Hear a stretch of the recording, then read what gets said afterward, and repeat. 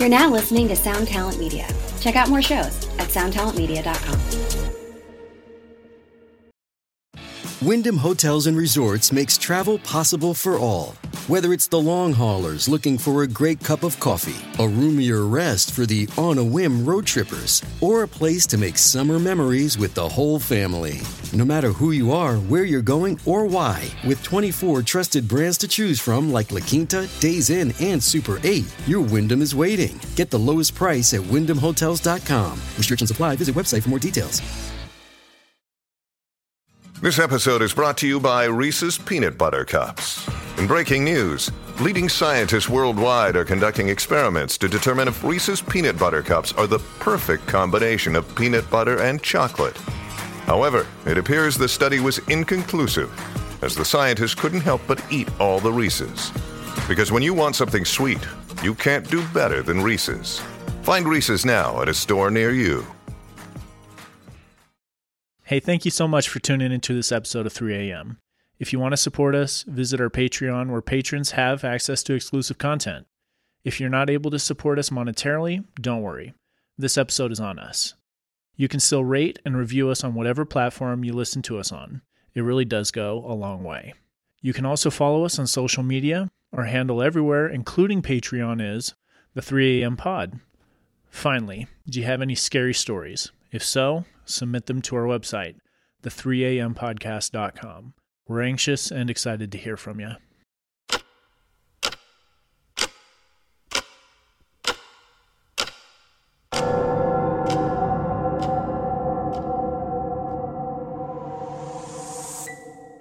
Welcome to 3 a.m. 3 a.m. 3 a.m., where we discuss and dissect the supernatural.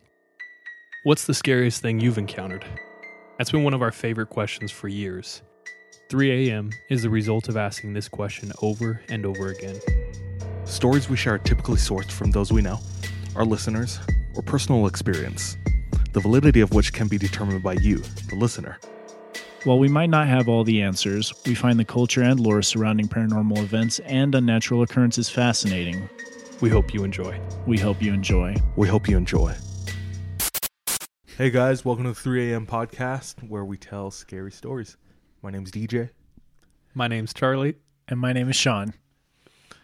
And it's stimulus check day. Hey! Fun.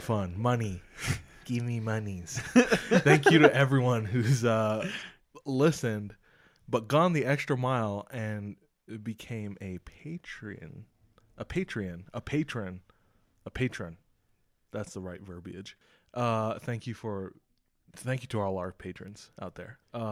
We hope you're enjoying the bonus content. Weekly only starts at $8 a month, folks. So, Shout out Ikaika, Hiona, Dana, Mitch the Snitch, Eric Rodriguez. I think that's it. Lately. Also, this dude named Ryan who became a patron and then unsubbed a few minutes after. I saw that. Just calling you out, bro. Make up your mind. All good. It's JK. How's everyone doing? I'm good, man. I'm also good. Like you said, it's stimulus day. Yeah. Did y'all get your checks? Yeah, dude. What do you... Oh, is that a new t-shirt? Did Yeah, you buy dude. that with your stimulus money? Today. No, I seen it. It's the same material as those other ones that I really like because they're hella stretchy, bro. All right, hit us.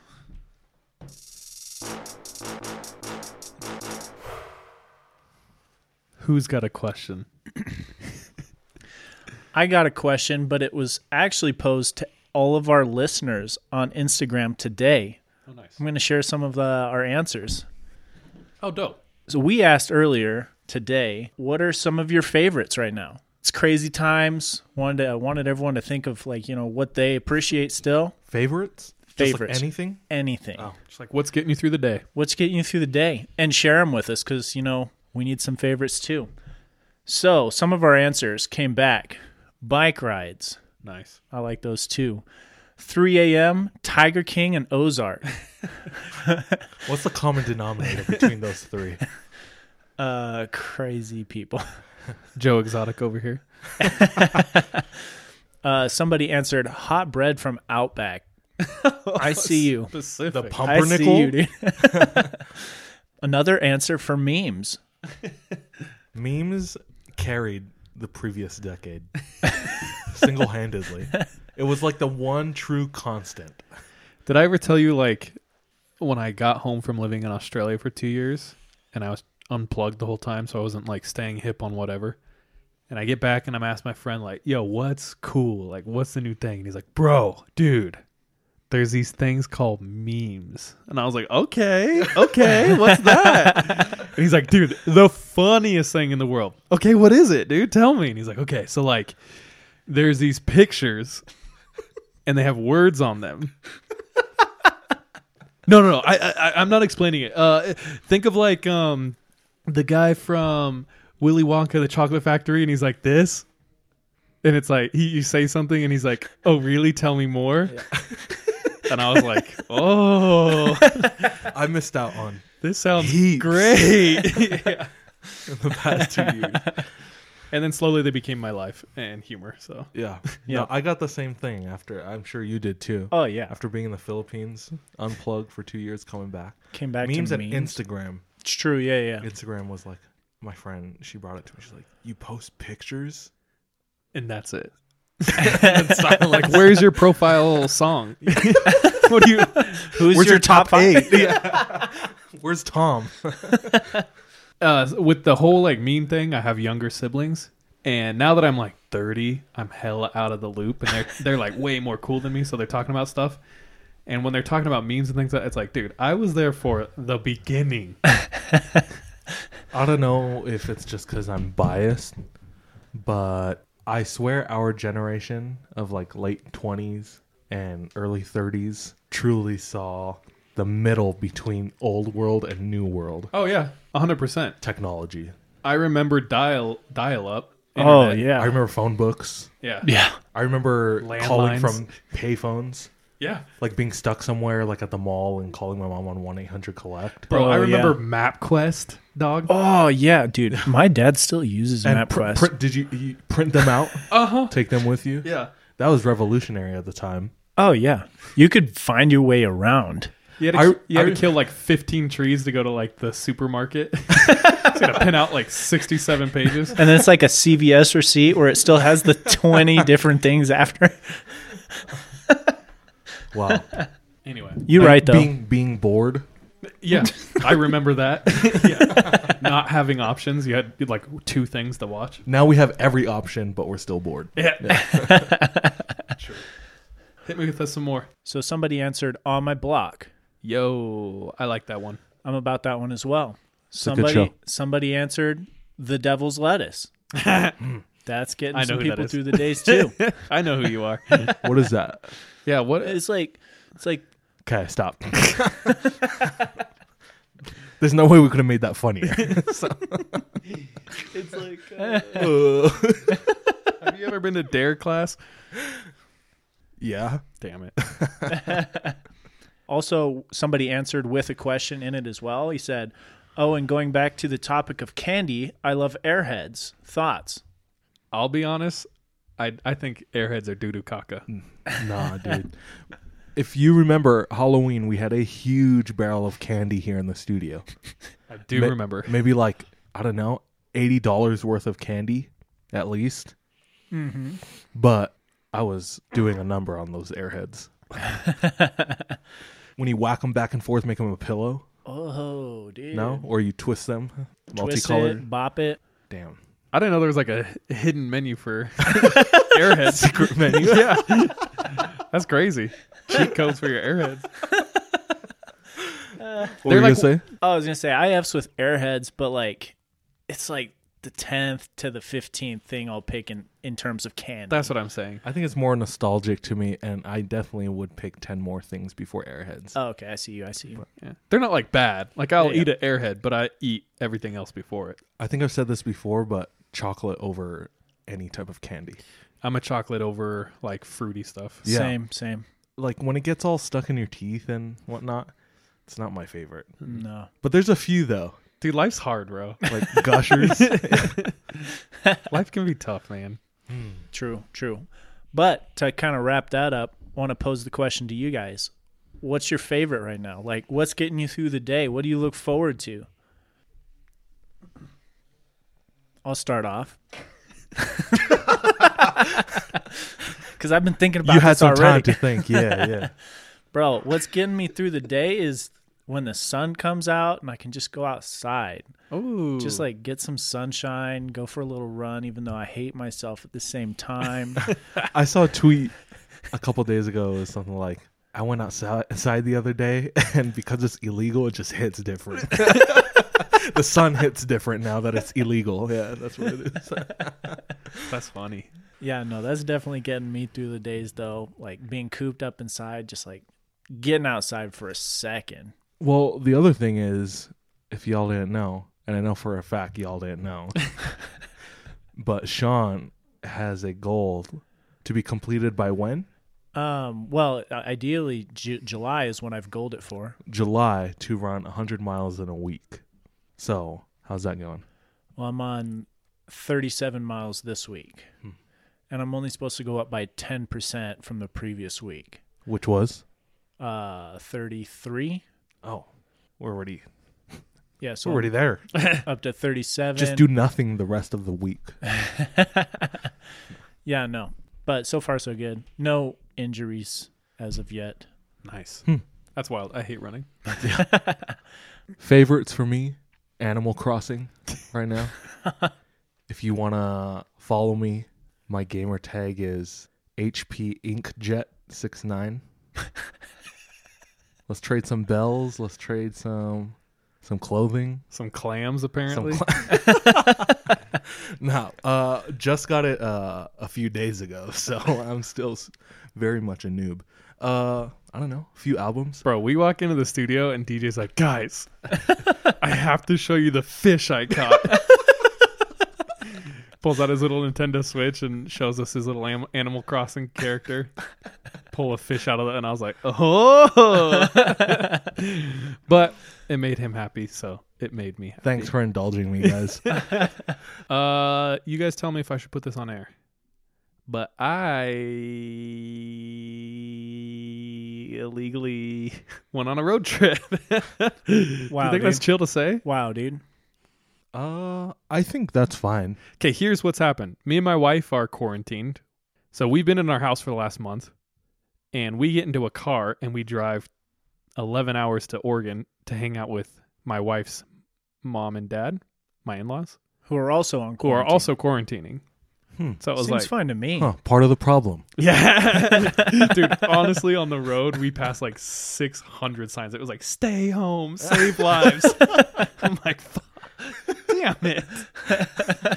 But whatever. You can judge me if you want, but we thought we're adults and we assessed the situation and found it to be A-okay. Okay. We weren't putting anyone in danger. We wore masks. We wore gloves when I was filling up gas.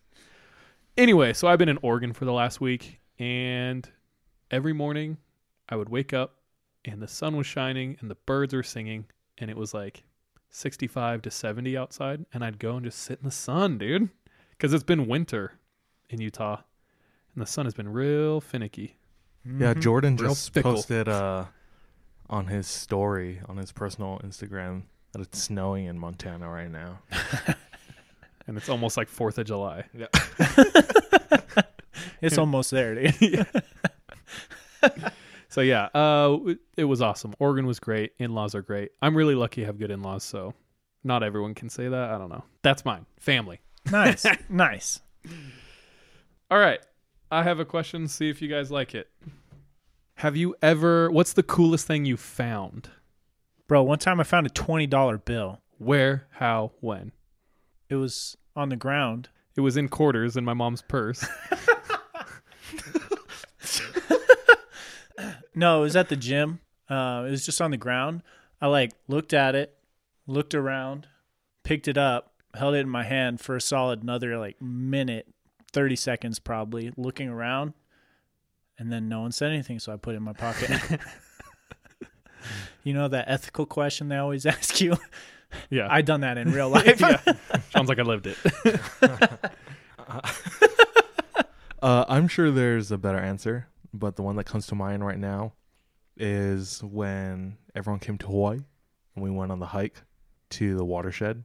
So I guess you can't say it was really found because I knew about it, but it's like 10 minutes away from my house, but I've never been there. That still counts. So it wasn't like a brand new discovery as far as like I never knew about it previously, but I don't know. We all went and it was way better than any of us expected. Super beautiful. It's by, if you've ever heard of the Stairway to Heaven hike, if you like hiking, you've probably heard of it, but it's in that valley. Mm-hmm. Super beautiful. And when we went, it rained the night before. So when we got to the watershed, it's this huge abandoned building. And in the jungle. Yeah. Just green. And we climbed to the top and we had a view of the whole valley and we could see all the way out to the ocean. But I think it was still kind of raining up like in the mountaintops. So it was like waterfalls off the There were mountain. like almost 30 waterfalls in every direction you would turn. So, bro, that was whole fun. time I thought you had been there before. Bro. But like there's the freeway. Yeah. If you're from Hawaii, you know, the H3, taking that, like, you see the building. And once in a while, I'd see people on top of it. Oh, yeah. So growing You up, knew I it was was like, possible. yeah, That's dope. It was way cool. that was fun. All right. Craziest thing I've ever found is also low-key a miracle. Miracle story. Jesus. I found God. No. So when I was 16, my friends say, bro, there's a festival in San Francisco. You got to come with. I'm like, why? Who's playing? Black Star, Sage Francis, Rage Against the Machine, and the Wu-Tang Clan, and Cypress Hill, and like 60 other people. And I was like, I was a huge fan of Rage Against the Machine in high school. So I was like, I'm there. Didn't tell my parents. Ran away. Went to San Francisco. Had a hotel with like 10 people. And it was the craziest concert I've ever been in my life. I think over like 10,000 people. It was insane. Shut down San Francisco afterward, right? Rage Against the Machine was like Fight the Power. 10,000 people flood San Francisco, shut it down. It was like a mile long, people going down roads, and you'd hear like, and then everyone would just be screaming and climbing things, and like it was anarchy. Several people I was with took mushrooms, and one of them had a very bad trip, so he had to leave halfway through the show. So at one point, I'm like the caretaker of everyone. I go to find him. How's it 9 o'clock? The sky is blue. I got it. So I go to find him, and he's near the porta potties that are set up at this festival. And I'm like, oh, I'm here. I might as well go to the bathroom. So I take like 15 steps toward the porta potty, and the ground is soaked in urine and feces that I sink in. Ew! And my shoes are completely soaked in piss and shite. And I was sad. So during the revolution in San Francisco, I was sad. I took my shoes off and just like tied them a knot in the string, and I threw it over like a line. But I was like, I'm in San Francisco for like 2 or 3 more days without shoes. I'm effed. And so we went back to the hotel. I slept. I'm seriously stressing. I'm like, I don't have shoes. And I didn't have money, so I can just go buy shoes. You're in high school. So. Yeah, I was poor AF. No shoes. I'm like, this is great. I'm going to have to walk around like a bum. So I wake up in the morning. I'm seriously stressing still. I'm talking to my friend. I'm like, I seriously don't know what to do. Like, no one's brought shoes. We get in the elevator. Door closes. Goes down. I'm like, man, I honestly don't know what to do. Door opens of the elevator.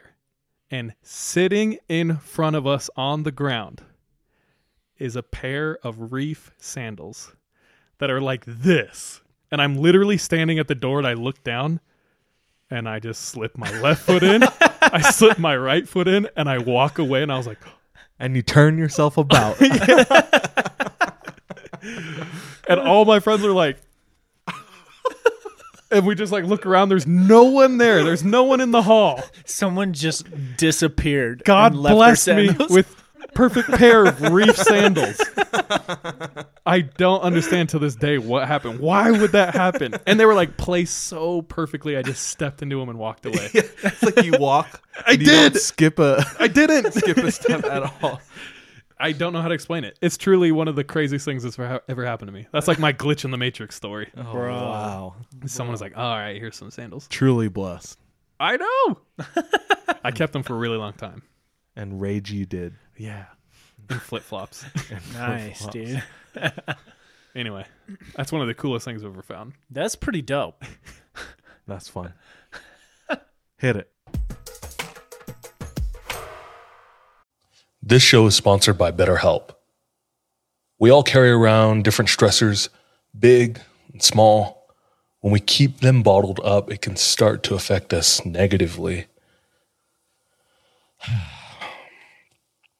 I have benefited from therapy in a way that it's allowed me to feel a lot more lightness in my heart, my head, my emotions.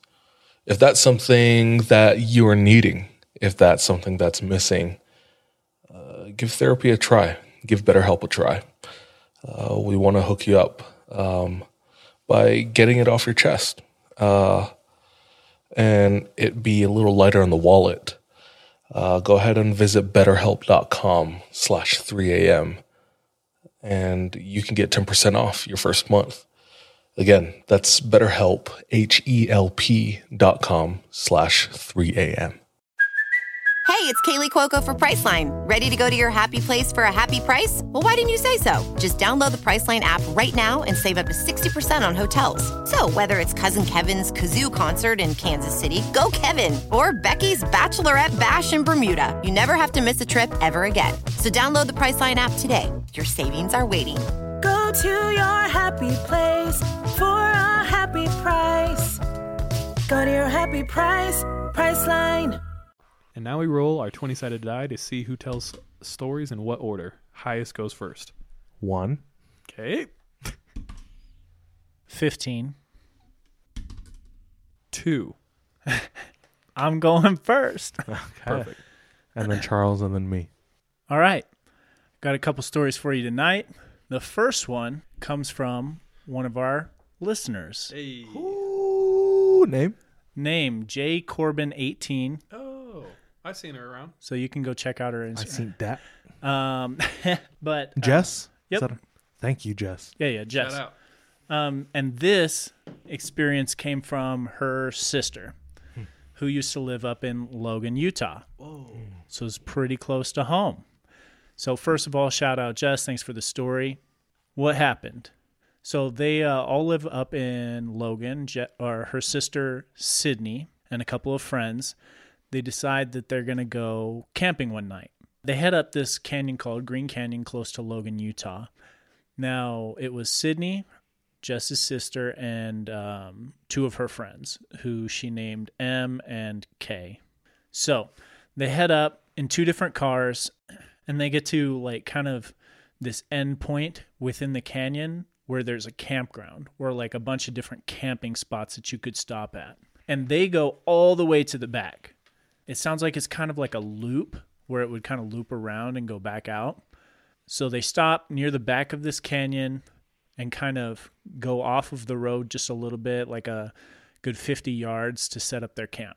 They set up camp, and this is kind of 9 o'clock in the summer. So it's kind of still a little bit light out. But while they're like headed up here, all of a sudden they see like this bright flash of light. And it's not stormy out. There's no clouds or anything.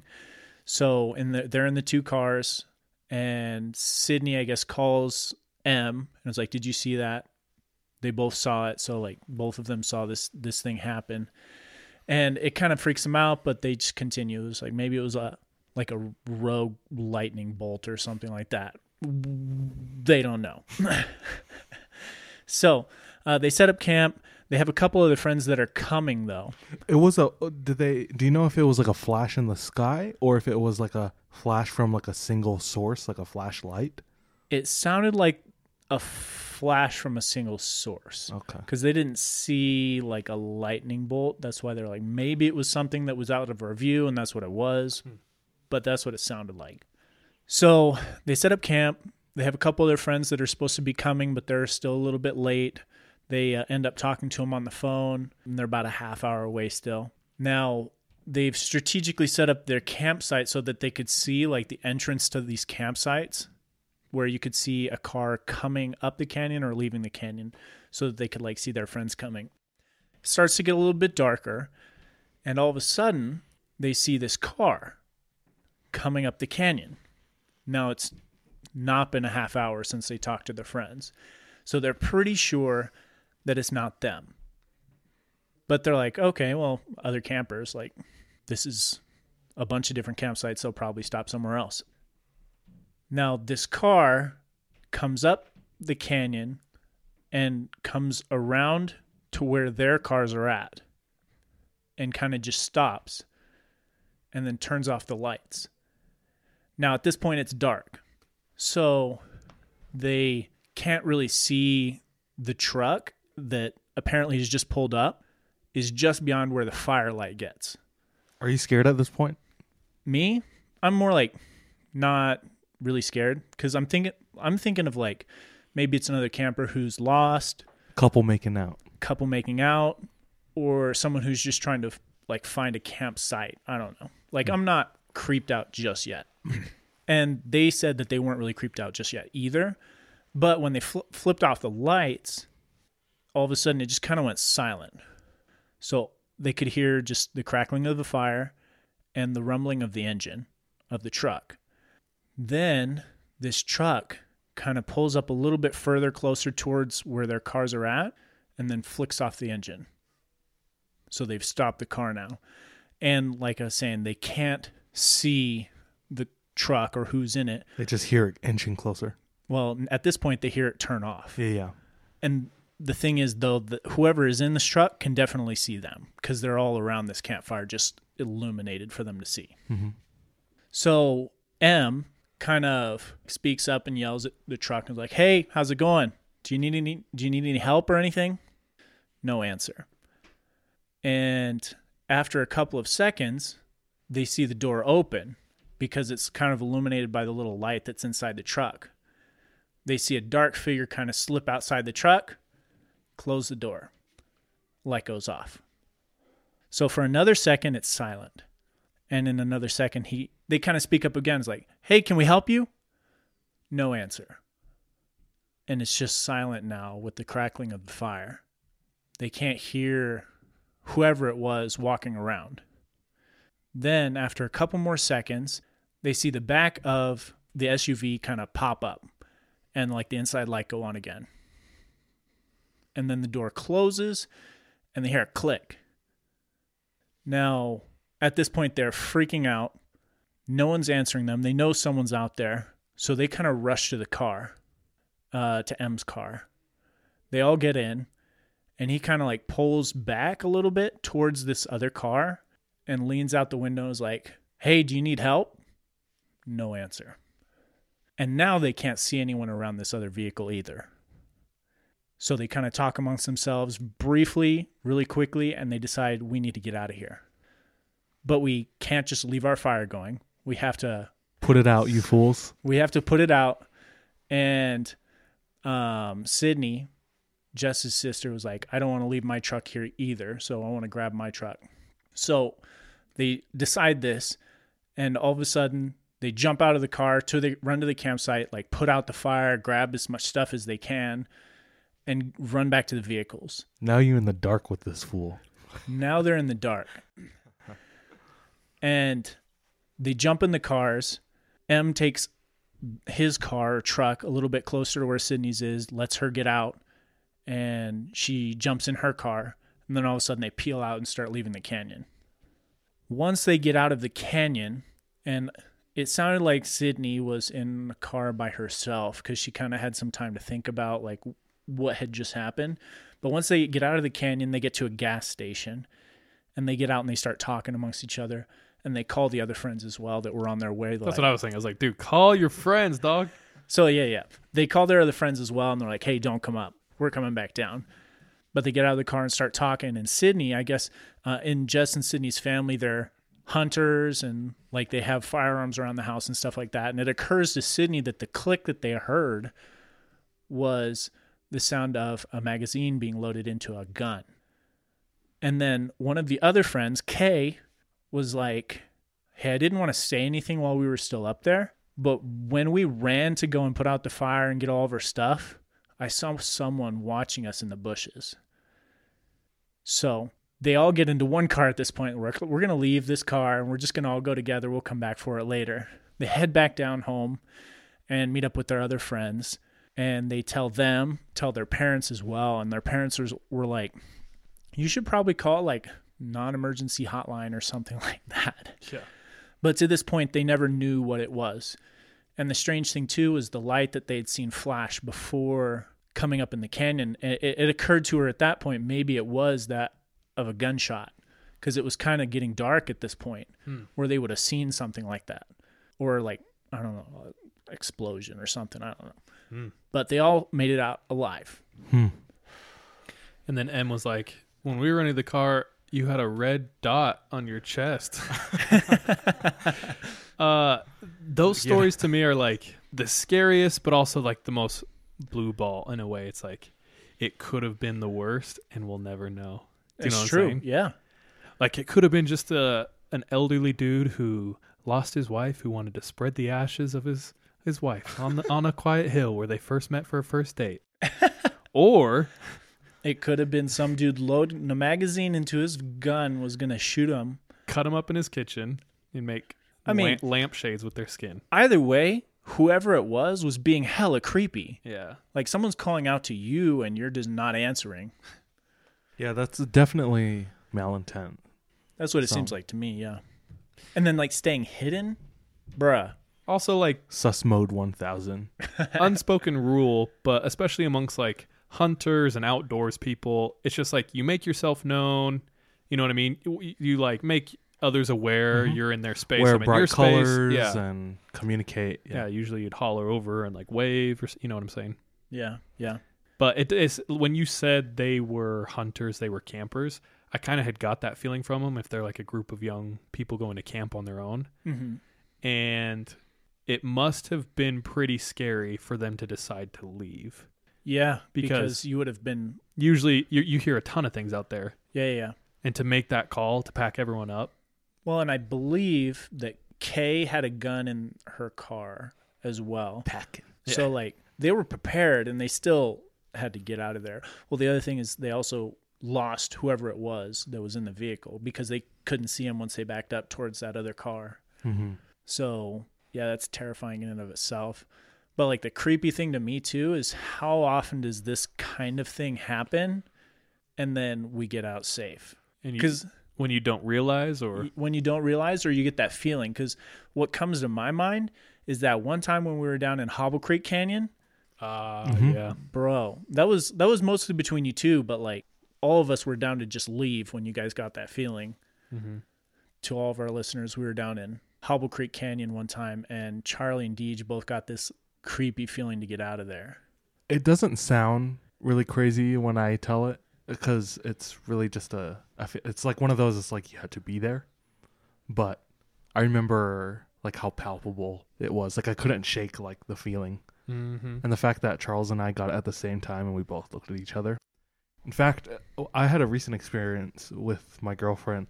Not a bad feeling about her, but like, I don't know. I don't know who's in the studio tonight. Sitting in the background. Shout out Mal.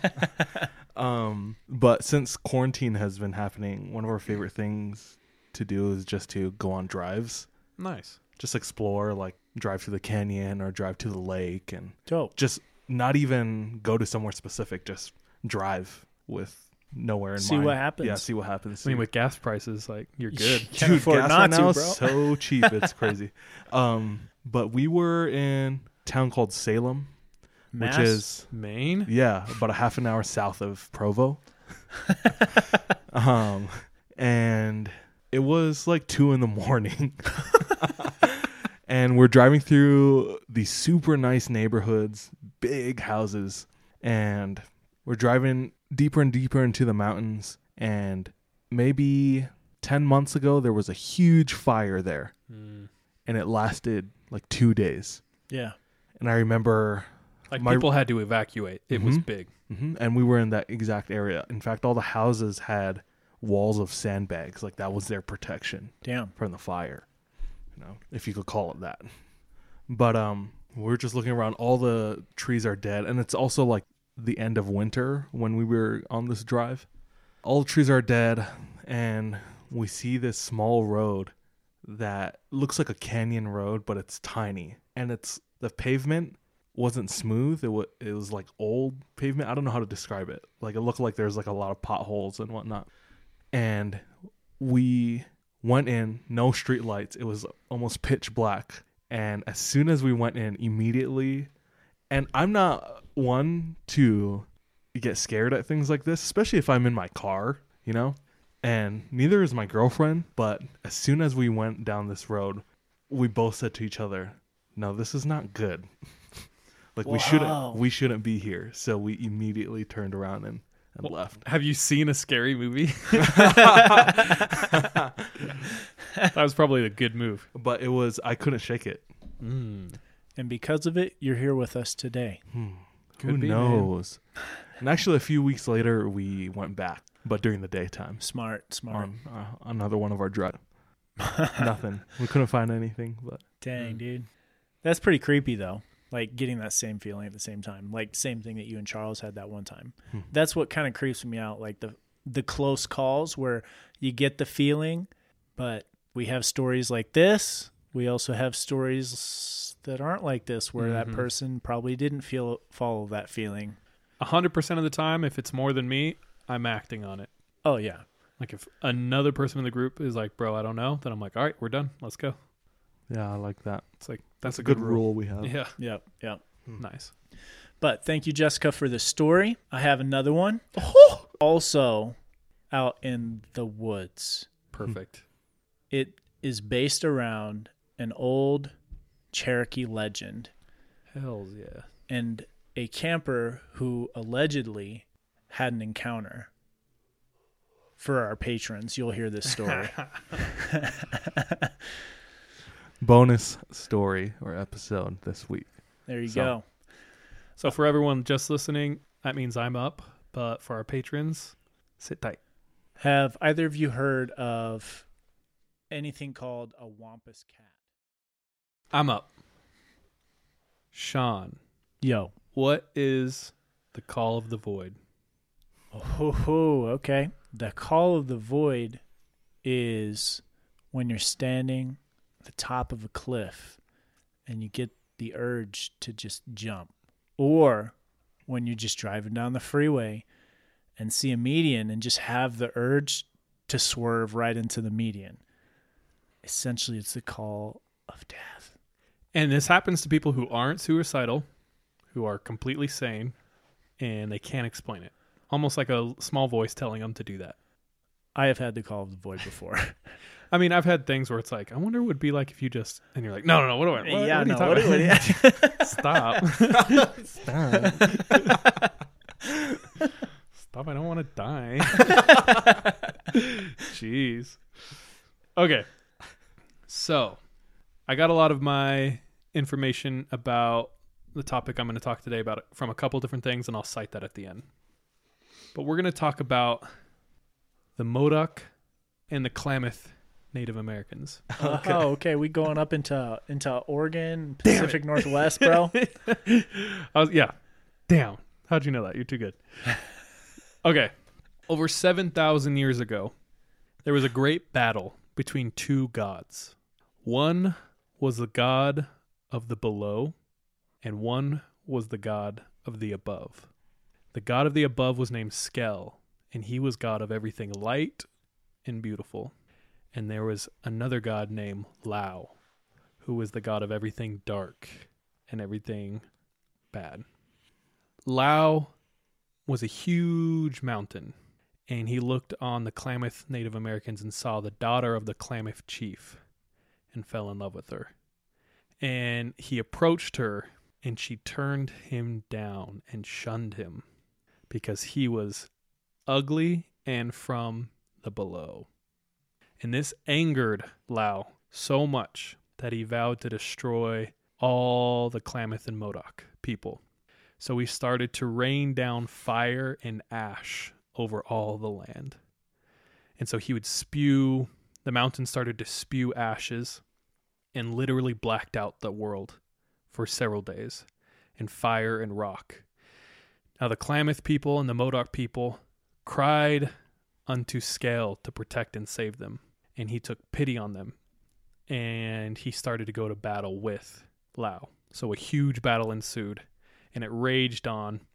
And during the battle, 2 of the Klamath Native American shaman, in order to save the rest of their people, offered themselves up as sacrifice, ran up the mountain, and hurled themselves into the volcano. And doing that, Scale was compelled to fight even harder and smashed Lau so hard down into the earth. There was a huge eruption, explosion, madness, fire. When it all cleared, there was a huge crater. And this crater was so enormous.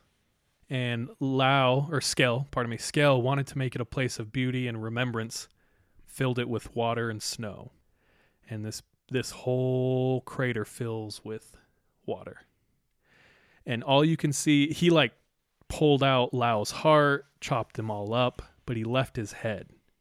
And so in the middle of this big, gigantic lake, you can see the top of Lau's head in the middle with a crater on top of the mountain. Now this place was viewed by the Native Americans as a passageway between hell and heaven, the below, the above. And Scale was the devil. And Lau was the devil, and this is basically where he's trapped. So if you want to communicate with him, this is where you go. This place is held in the highest reverence by the Native Americans. You're not even supposed to go there unless you yourself are emotionally, spiritually prepared. So men would make this Mecca up to this beautiful lake, and they'd stare into the water, and they'd come back with honor and wisdom to share with everyone. But they also are very, very hesitant because this is the passageway to the below. And so they are very skeptical and hesitant about visiting this place. Yeah, they don't want to be near it. If you're not prepared to go, they say that the waters can put you in a trance and they will lead you away down to destruction. So, what lake am I talking about, Sean? Is that the Crater Lake? It is indeed. Nice. So Crater Lake, Oregon, Southwest Oregon. The reason I'm talking about this is I was hanging out with my wife's cousin's husband, Brenton. Shout out Brenton and Dom. And we were chatting, and he's from Oregon. And like any conversation I'm always ever in, scary stories come up. And Brenton goes, "Bro, have you heard about Crater Lake?" And I'm like, "Yeah." And he goes, "I will never go there." And that's the sentiment of a lot of people. A lot of people who know the history and the going-ons of Crater Lake legitimately are hesitant going there. So, Crater Lake has gone through many, many names, a ton of different names, and it only became Crater Lake later on. The mountain that used to be there, that used to be Lau, was a 12,000-foot mountain that is no longer there because it exploded. It is the deepest lake in North America. It's almost 2,000 feet deep. Up until recent history, they legitimately thought it was without end. They didn't think there was a bottom. There's no streams that lead to it or away from it. This causes the distinct clarity in the water. When people see it, they legitimately are mind blown because the water's so clear, so blue, calm. They don't understand how it can be. And it's home to a couple of interesting physical landmarks. So, in researching this subject, I'm just going to brush the top because there's so effing much. There's Bigfoot, UFOs, murders, kidnappings, suicides, lights, spirits, hauntings, ghosts, Native American folklore. Literally everything about this place. So we're just going to touch a couple. So first thing that is weird about the Crater Lake is something they call the Old Man of the Lake. And what the Old Man of the Lake is a log that floats in the lake, which isn't too weird. Except this log floats perfectly vertical. It never gets stuck, it never beaches, and they don't understand why it does that. So it's about 35 feet long. Back in like the 1800s, some geologists or like scientists became like super obsessed with studying this thing and tracked its movements. And he said it doesn't follow a pattern and it can travel up to 4 miles a day just around the lake. And the legend is that it is the guard of the lake. It guards the portal to the below. So a couple hundred years ago, I don't quite know how long ago, but it was a really long time ago, scientists wanted to study the lake further. They wanted to put in a submarine into the craters so they could, or into Crater Lake so they could like go around. But they were worried that the Old Man of the Lake would be a hazard. So they got it and they tied it up near the second feature that we'll talk about, which is Wizard Island. So they tie it up. They're getting ready to start their exploration. The second they tie up the Old Man of the Lake, huge storm clouds form over the lake out of nowhere. And these scientists are baffled. And it literally is just around the lake. Have you ever been there? Any of you? Sean has? Yeah. Oh. Mal's been there. I have not. But I've heard about Crater Lake, and I've heard about the Old Man of the Lake as well, actually. So Crater Lake, stunningly beautiful. So these clouds form over the lake. They freak out. They know it shouldn't make sense, but they get a feeling to untie the old man. They untie him. Clouds go away. Who knows? Wizard Island. The Klamath Native Americans believed that Wizard Island is the location where souls are banished. So once your soul is banished there, you take the form of a salamander with wings. And that's where they stay. So a lot of different sightings on Wizard Mountain have happened. There was a park ranger who was driving her truck and she sees a fire with 10 people standing around it. And it was outside of the designated campgrounds area. So she pulls over, she can see the fire, parks her car, gets out of her car, starts walking towards these fires, and they're all gone. Fire's completely gone. So she runs up, there was like 10 people around there, no one's there. This spooks her out, so she jumps behind a tree, calls a partner, and listens. Two other rangers come out and they search the whole area. There's no signs of humans and no signs of fire at all. Like not even the smell. A lot of the times the rangers say they'll look out onto Wizard Island and they'll see a fire on Wizard Island with no smoke. Like no smoke's coming up. Just a random small fire. Okay. I think there's been 2 reports of Bigfoot being killed. Both of them were at Crater Lake. One of them was a car accident. It was reported that the rangers had been chasing a large primate that smelt terrible, and it had gotten hit by a car, and that they had a body. But unknown government officials showed up and quickly took the body. So like that's one, it's like all cited. The other one, there was a large primate looking thing that gets hit by a train, but the guy conducting the train didn't report it for like a week because he was intoxicated at the time. So by the time they got back, the body was gone and been cleaned out by like animals and things. Okay. Those are all, there's like 1,000 weird things. People are legitimately afraid of this place. Like some people will not go there. Back in 1975, there was a kid named Charles McCuller, something like that. I don't know. Sorry, bro. Anyway, he tells his parents, hey, he's an amateur photographer. So he's like, I'm going to go get these amazing shots. It's snowing, jumps in his car, heads over to Crater Lake. Never to be seen again. So they send people out to find him, can't find him. Very sad. A while later, hikers are hiking along a ridge and they look down into a valley and they see someone just like leaning against a tree. And they think it's weird. So they tell the rangers come back, they're looking down and they see this person leaning against a tree. Well, they go down to inspect and what they find, they simply can't explain.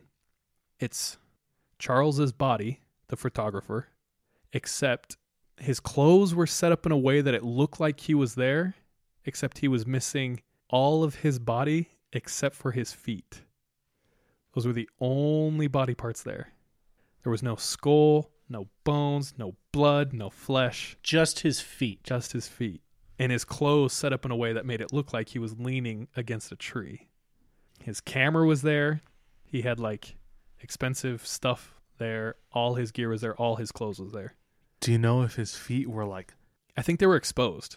And so his shoes were gone. And that's why they thought it was weird and it wasn't an animal, because animals like don't mess with shoes. They have no reason to like mess with your shoes. Did he have Or like put up clothes on a tree? unusually large feet? I don't think so. Like maybe big feet? You're grounded. Dude, you're really into feet, huh? So all of that's whatever. Makes me feel... I would drown myself in the lake if I was one of those rangers, dude. I'll be right back. Give me a minute. I'm going to visit my friend. What's his name? Lau. DJ, it's funny you say that. Oh, shit. Because the most truly terrifying experience about this lake, the scariest thing about this lake is its call of the void and the countless examples of suicide at this lake. So many people who everyone describes as loving life, having nothing wrong, not a care in the world, hiking down the path, turn, walk right into the forest, shoot themselves in the head. Happens all the time. Shoot themselves in the head? Uh-huh. The scariest one is a story about Mr. Cornelius. And this has multiple witnesses. Dude, fudge me up. 1974. Mr. Cornelius and his wife, happy couple, happy marriage, are hiking along when Mr. Cornelius freezes in his tracks and slowly turns to look at the shimmering beauty of the lake. His wife tries to get his attention. What's going on? What's happening? What are you doing? You stopping? He ignores everything. Later, she says it was like he was legitimately in a trance and nothing was break his focus. Mr. Cornelius reaches into his shirt, takes his stuff out. He's like taking his wallet and things like that, and calmly sets them on the ground by his wife. She's like, "What are you doing?" Freaking her out. He then walks to the ledge and jumps off in front of his wife. Obviously, she screams. She runs to the edge to see what happened to her husband, and he's fallen down this cliff. But he's alive. So she looks over the edge at her husband, screaming, I'm sure, only to see his broken body. He's grabbing the ground and drags himself into the lake, where he drowns. So he kills himself by dragging his broken body into the lake. Hiker saw it, the wife saw it, no explanation. Only that something happened to him as if he was in a trance, and he leapt off the cliff and killed himself.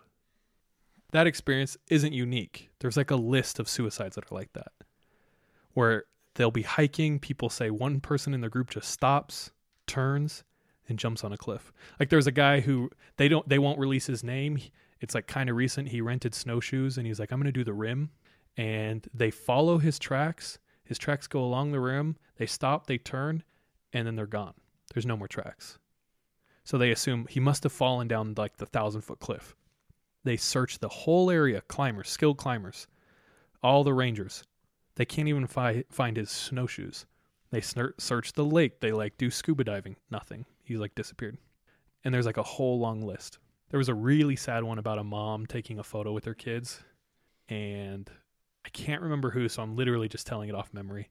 But I think one of her kids just turned and jumped, like while they were taking a family photo.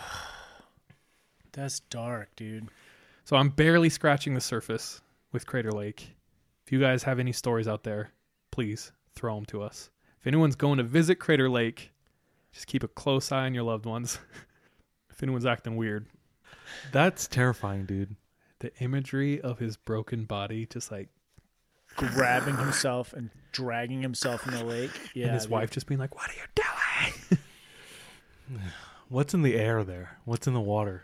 I don't know. Apparently, beautiful. It is beautiful. It's like stunningly beautiful. Deceptively beautiful. I don't know, man. I don't know.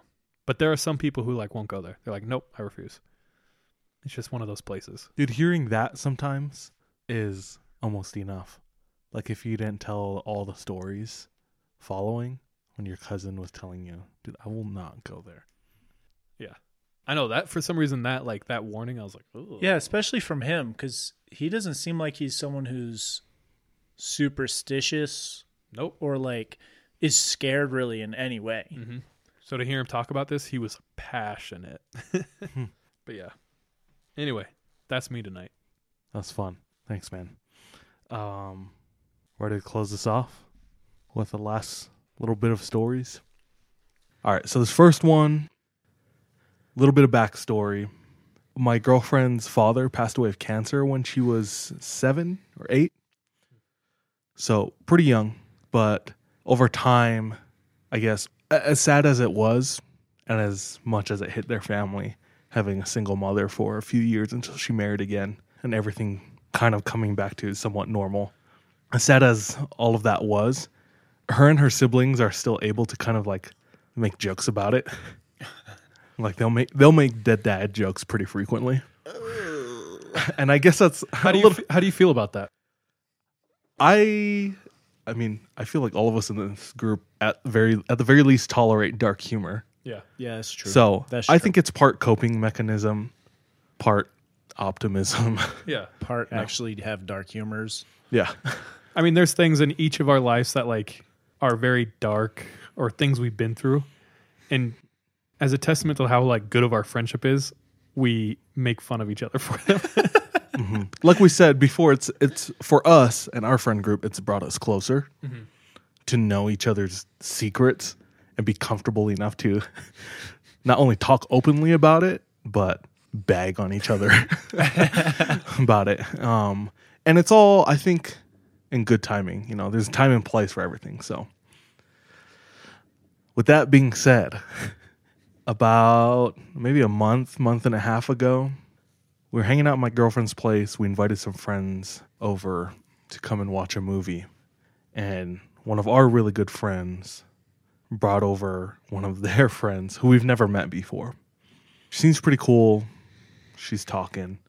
And all of a sudden, our mutual friend, the close one, says to my girlfriend while pointing at the friend she brought, "Hey, her dad died too. You guys would probably get along."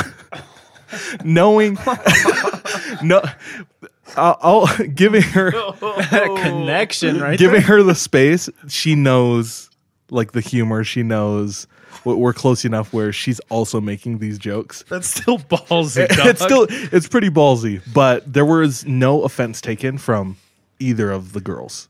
So they're cool. They're cool with each other, and they actually kind of connect. So successful connection made. It's like OkCupid for lost ones or something. Yeah. Widowers only. Or widows only. So my girlfriend says to this new girl, she says at first, "I'm sorry to hear about that." And the new girl says, "Oh, that's totally fine. It happened a long time ago." She says, how did your dad die?" to my girlfriend. Good hell. I would be like, I need to go to the bathroom. And my girlfriend says, "Cancer." And my girlfriend returns the question, says, how did your dad die?" And the whole room is just like silent, listening into this conversation. But they're both fine, so we're all trying to be fine too. And the new girl says, "Well, do you want the truth or do you want to lie?" What an intriguing way to state that. I know. And she's all smiles. And my girlfriend says, "Whatever you're most comfortable with." And she doesn't say if she's telling the truth or the lie, but she continues to just tell a story. And she says, "Well, My dad got stabbed in the back 50 times. And we're sitting there. It's pretty tense. Obvious elephant in the room. And somebody asks, so was that the truth? Or was that the lie? Dear God, please tell me. And she says, that's the truth. Holy sh! What happened was her father was going on a first date, single father, going on a first date with this woman. They get back to her place, and later that night, the woman's ex-husband came in and killed both of them. Crazy. That's all that happened. So we all just sat there in the room hearing the story, and what do you say to that? Like, all right, let's go watch the movie we were planning on watching tonight. It's called Stabbed in the Back. I mean, I saw what you did last summer. That's what it is. That's pretty much the story. Jeez Louise. Bro. Yeah, It's funny how for like some people that would be like so soul crushing, deflating, and some people are like intrigued and like would ask more questions. I don't know. Yeah. I don't know. There's not much else to it. She told the climax and the build up, and you know, there it is. And now that I come to think of it, I think it was only after she told that she asked my girlfriend, so how did your dad die? And my girlfriend was like, cancer.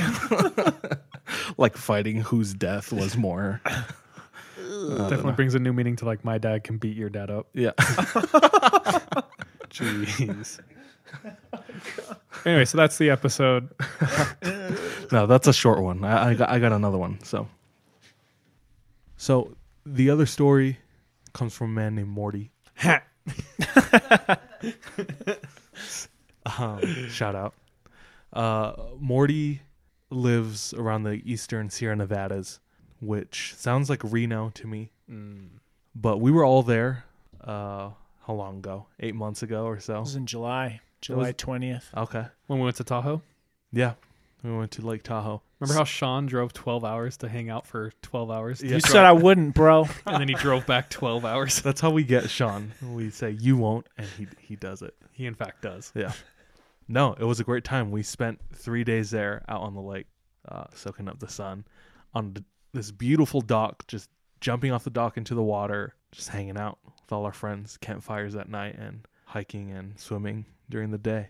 But it's a heavily forested area, and Morty frequents these mountains from spring until late fall. And he takes his trail dogs with him. And the whole time in the story, he talks about his trail dogs and how they're so experienced. And at the end, he talks about, or he says that his dogs are Dachshunds. Dachshunds? Is it Dachshunds? Yeah. I thought it was. Dachshunds? Anyway, they're the hot dog dogs. It's Dachshunds. Oh, wiener dogs? Oh, yeah, the wiener dogs. That is so upsetting. Well, I was looking a little more into it, and apparently they were originally, and still are, in some cases, bred to hunt What? like small, Hunt, like rodents. mice? badgers. What? Yeah. Badgers would F these dogs. No, these go into the burrows and bring badgers out dead. Oh, damn. Well, damn. I'll believe it when I see it. That's Yeah, all. I know. Because everyone that I've seen in real life is just a house dog, you know, not a Kind killer. of 'cause- waddles a little bit. Yeah, because badgers don't care. But yeah, he has 2 of them, and they go with him up into the mountains every time he goes up.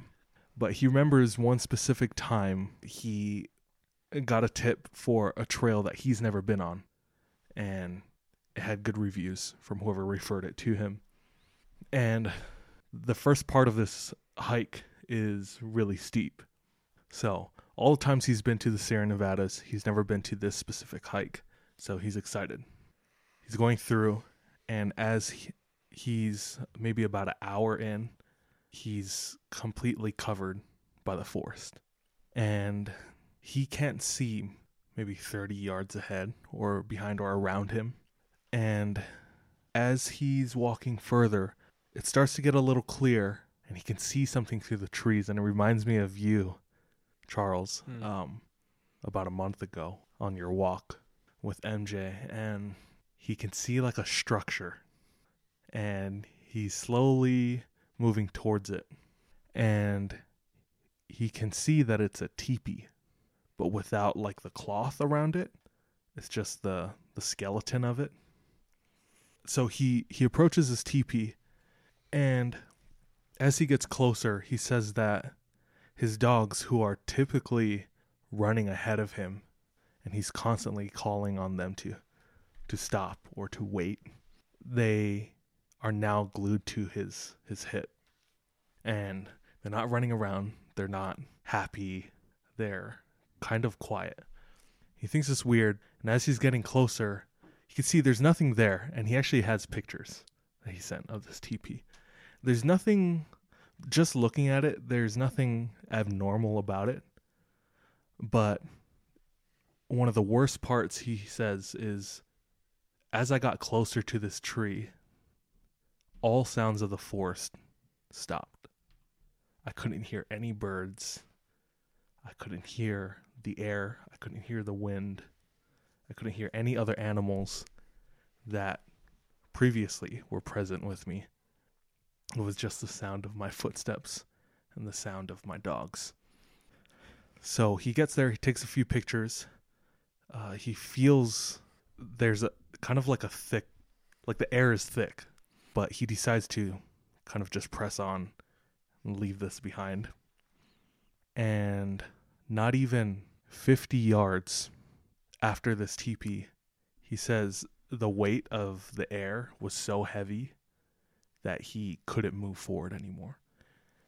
And this experienced hiker, with his experienced dogs, decided to stop his hike right there and turn around. Going up to the teepee, he had a walking stick. And it was a walking stick that he made himself out of aspen. And aspen isn't a type of tree, or isn't a tree that's native to that area. It's all kind of evergreen trees there. So he remembers right when he turns around that he left his walking stick back at the teepee when he took out his phone to take pictures. So he's already feeling very uncomfortable from whatever it is. And he says, "Oh, I'm going back anyway. I'll pick up my stick and we'll continue to head back." And when he gets to the teepee where he was taking pictures and where he previously left his stick, he can't find anywhere. And aspen, it's a white, the wood, or the color of the wood is white. And amongst these evergreen trees that are brown and green, he can't find his walking stick anywhere. So the minute or so that he was away from his teepee, he somehow lost it, or something else might have found it. But that day he never saw anything. It was just the feeling of the air. I don't know, the atmosphere there. It's either like a bad presence, or he has some serious undiagnosed asthma. I was thinking that, like, what causes the air to just be heavy? Like, to the atmosphere to be heavy around where you're at. Yeah. Did he have the pictures? Did he send them? Yeah, you want to see them? Yeah. Yes. Like I said, looking at the pictures, there's not much, really. It's just the teepee, and there's nothing else. So there's nothing, like, inherently creepy about it.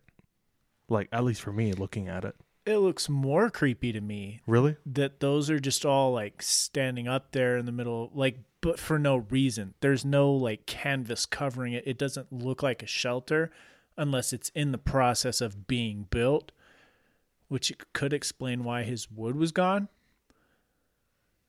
I don't know, dude. That looks more creepy to me because it looks like it doesn't, like, serve a purpose. Yeah. I don't know. Yeah, that's all I got. Sorry, or no, for that story. Sorry. I have one more. All right, this one comes from a dude named Crash. Dope. It's good already. Yeah. I believe you. He's from New Jersey. And He would be. he starts out. I'm just thinking of like this Guido. Oh. Laundry, tanning, something. Mom's cooking. Mom's cooking, and my name's Crash. Yeah. Call me Crash. Like Crash into that. No, I'm just kidding. Sorry, I had to liven it up. Let's do this. He starts off his story with, to be honest, I don't know what I saw, but I have a distinct memory of seeing something. So when he was a kid, they lived near a large wooded area, and the park was right outside of this forest. And he said it was like a wall of trees. Right when you go past the tree line. Was this the Pine Barrens? No, the Pine Barrens is South New Jersey. Oh, okay. Because at first I thought it might have been. Yeah, I'll get there. Okay. But he lives in northern New Jersey. But right when you go past the tree line, you're covered in trees. Going to the park, he would always go with his family. His favorite thing was the monkey bars. Hey. Yeah. And as he grew a little older, getting closer to 8 or 9 years old, he started getting tired of the playground, and he became more interested in the forest. So there were a handful of times where he would kind of go off from the playground, and his mom would catch him and be like, "Hey, come back." And he would come back, running back. And every time his mom told him to come back, it only fueled his interest to venture further. Well, if you name your towards the child forest. Crash, You're going to get a little asshole. Crash, at this point, he finds his opportunity where both of his parents aren't watching, and he slips away. And he makes a break for the tree line. And for the first time, he steps into this forest. That he grew up around this his entire life, but has never been in it. So he's excited. And he goes maybe 20 yards in, and he turns around, and he cannot see the playground. He can't see his family. He can't hear the kids playing. So he's in the thick of all of this. He continues to walk further into the forest until he hears a cracking of a branch ahead of him. And he stops and he listens. And as he stops and listens, it sounds like whatever was making that noise also stopped to listen to him. So after a little while, after there was some quiet, he thinks it's okay. He takes a few steps forward, and he's able to see through the trees. He says, "I remember looking up and seeing no more than 20 yards ahead of me stood, well, something. It stood upright like a person, but instead of clothes, it had pale sand-colored fur. It was about 9 feet tall and looked down at me with orange eyes. I wasn't scared by it, but I remember it stared at me. And in a distinct voice, it said, 'You're not supposed to be here.' And at that moment, he turned around and walked straight back to the playground. Say no more, fam. I'm a head out. But he's never been back inside. He and his family continue to go back to that playground, and he never felt that desire to go back into the forest, which makes perfect sense. But 9 feet tall? That's terrifying. He was, 8 or 9 when this happened? When you're 9, everything's 9 feet tall. Yeah. Is what I'm thinking. But bro, what if it was like his dad or something? Just dressed up in something. Teach him a Be like, lesson. you better be listening to your mom. You're not supposed to be here. Okay. I didn't like the sand-colored fur. Yeah, that's kind of crappy. That's weird to me. I don't know. Bigfoot should be dark. That's all I'm saying. I don't know. Like, what else? The Bible says. Yeah, just a handful of short stories. Cool, man. But Creepy. But it's creepy how all of our stories had something to do with like the woods or like outdoors. yeah, pretty much. Ooh. Are we cutting it? I'm cutting it. We done? That's it for me. All right, guys. That was fun. It's been it feels like it's been forever since we recorded. Yeah, it does, dude. So it's nice to get back. Everyone out there, thank you so much. Send us your stories. We love it. Sean, thank you for the Patreon story this week. Yep. Hilarious. Go listen to it, y'all. And yeah, with that, bye, love you, be safe. Be careful out there. Trust you gotta watch your back.